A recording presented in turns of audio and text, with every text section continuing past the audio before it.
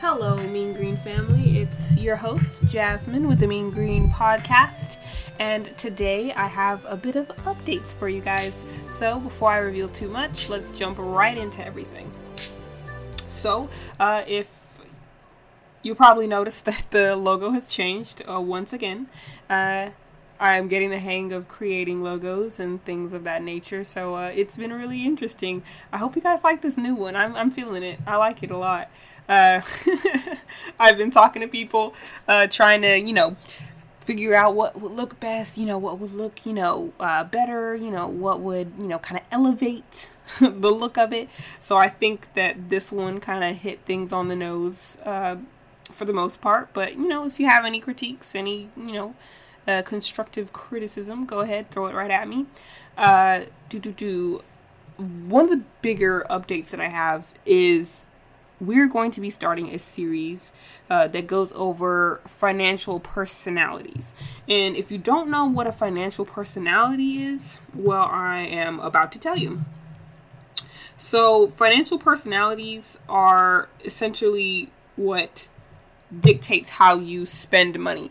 The, background, culturally, just personally, that you have in relation to money, that will kind of shape your financial personality.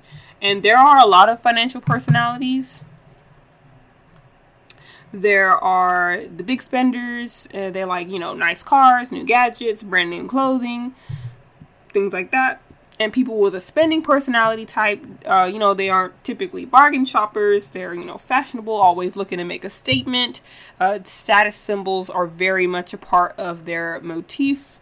And that often means they have a desire to have the latest and greatest mobile phone, having the greatest, set of sneakers. I'm not a shoe person. I'm so sorry.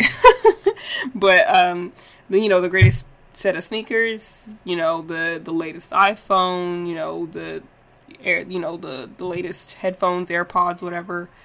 If you hear whining in the background, that's because I am babysitting 2 weenie dogs. I apologize for them. They are missing their parents. I'm so sorry. But yes, that kind of is the motif of the big spender. And it kind of, in a more dated phrase, I guess you could call them the ones that are very much keeping up with the Joneses. For savers are actually the exact opposite of big spenders. They turn off the lights when they're leaving the room. They close the refrigerator door quickly to keep in the cold. They shop only when necessary and rarely make purchases with credit cards. They generally have no debts and can be viewed as kind of cheapskates. Not kind of, they are. That's what makes them savers. Savers aren't really concerned about following the latest trends, and they have more or get more satisfaction from reading the interest on a bank statement than from, acquiring something new. Savers are also conservative by nature and don't really take big risks with their investments. I think with big spenders and savers, both of those types of people can derive from the same type of cultural or personal experience kind of background, where maybe you grew up, you didn't have a lot, and that leads you to, once you have your own money, to spend a lot, to get status symbols, to kind of broadcast the fact that you do have money, as opposed to being a saver and you didn't have a lot and knowing the value of $1, just to keep that in mind, I think, when it comes to how to relate someone's personal and cultural background with how they choose to spend money once it's theirs to spend.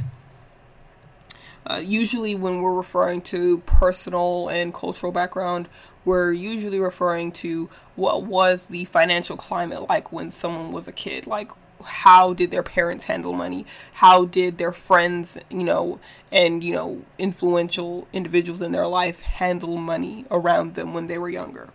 That leads us to the next type of spender, which is a shopper.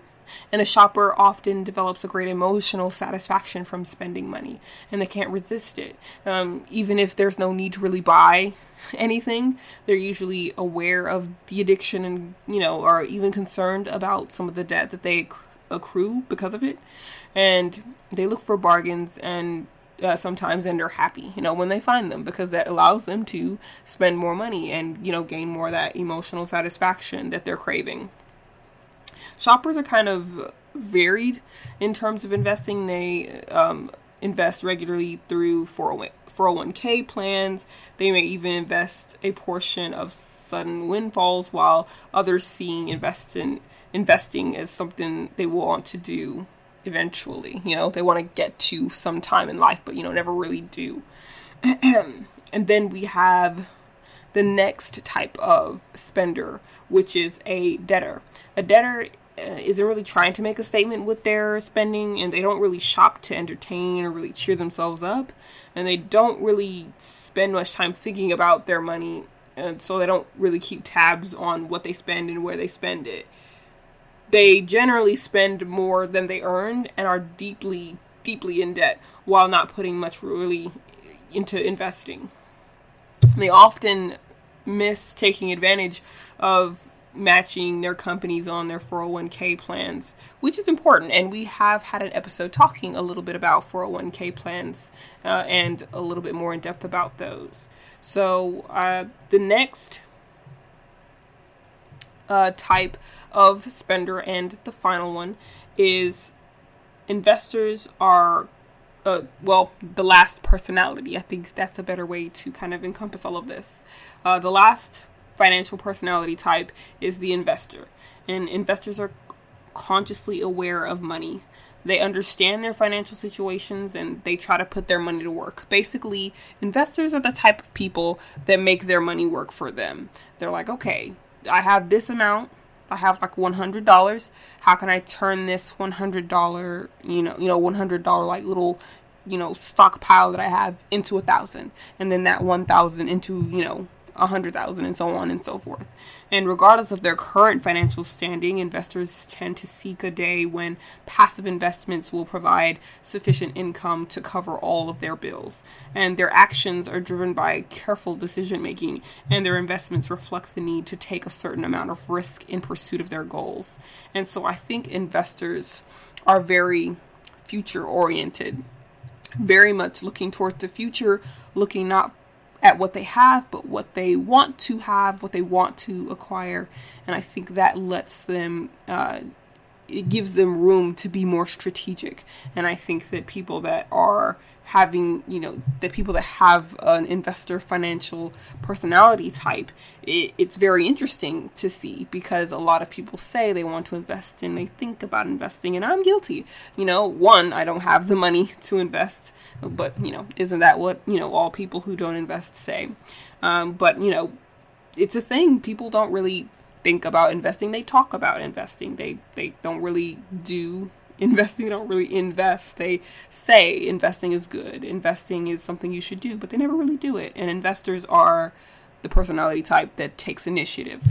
And so we'll also in this series be talking about ways that these, personal backgrounds and cultural backgrounds impact them financially as a person, but also what they've learned from it, or, things that can help them kind of combat the flaws of their financial personality type.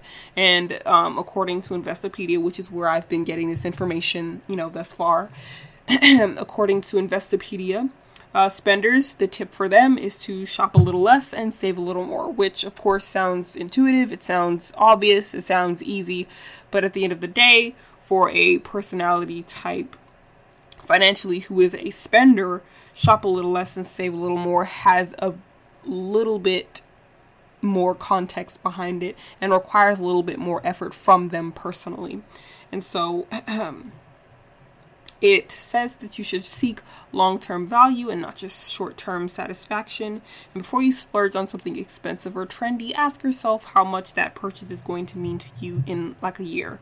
If the answer is not much, you should probably skip it. And it's good advice for anyone, I think, not just the spender type.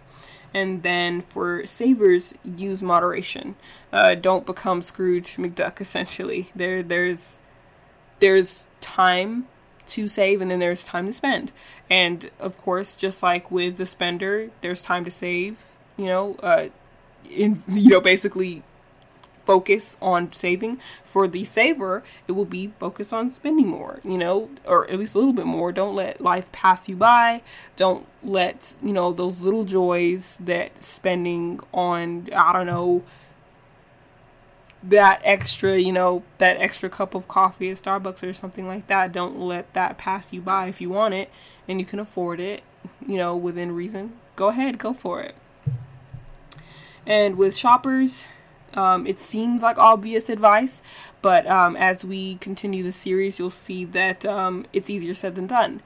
Shoppers, don't spend money that you don't have. And I learned that lesson. I learned that lesson when it was my freshman year of college.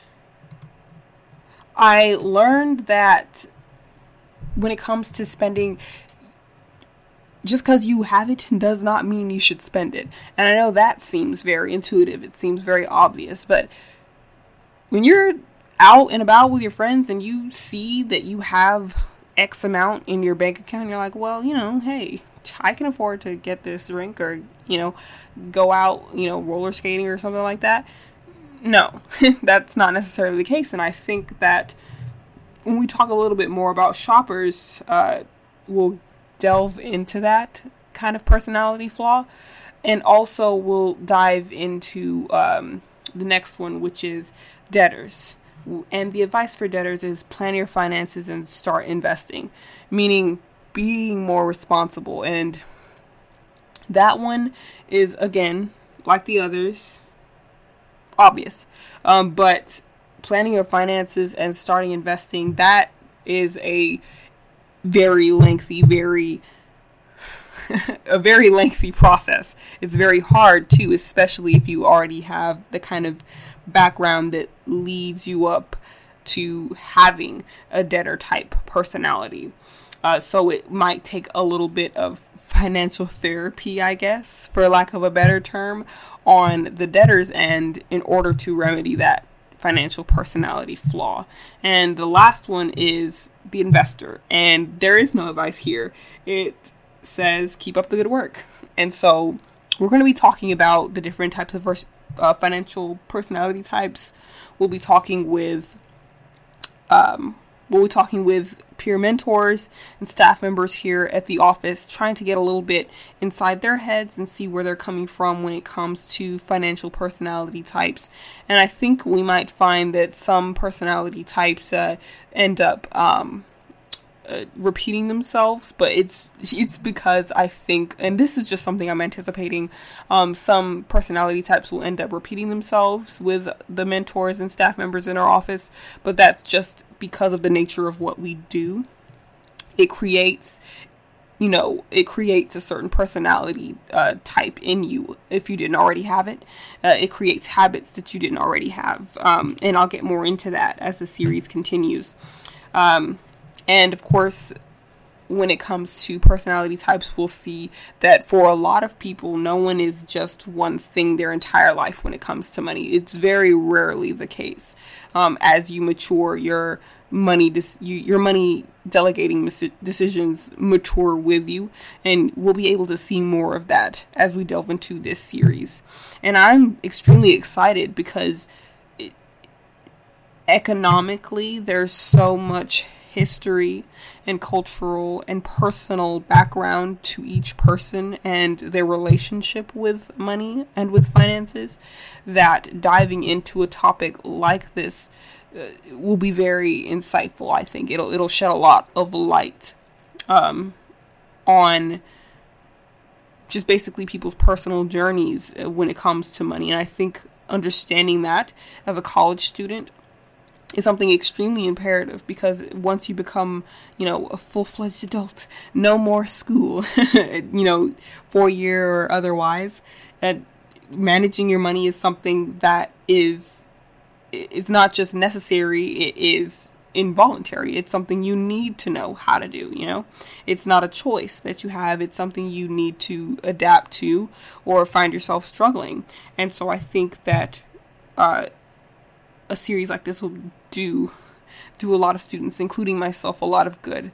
And so with that, I think I'm going to sign off here. And I'm looking forward to seeing you guys. It's going to be a good one. And as we continue this, if you have any suggestions, of course, reach out to us. And also, the same old plug, as always, if you have any questions, money related and beyond, do not hesitate to reach out to our office. We're located in Chestnut Hall 313. And you can get in contact with us more aptly at our email at money.management@unt.edu. And I'll catch you guys in the next episode.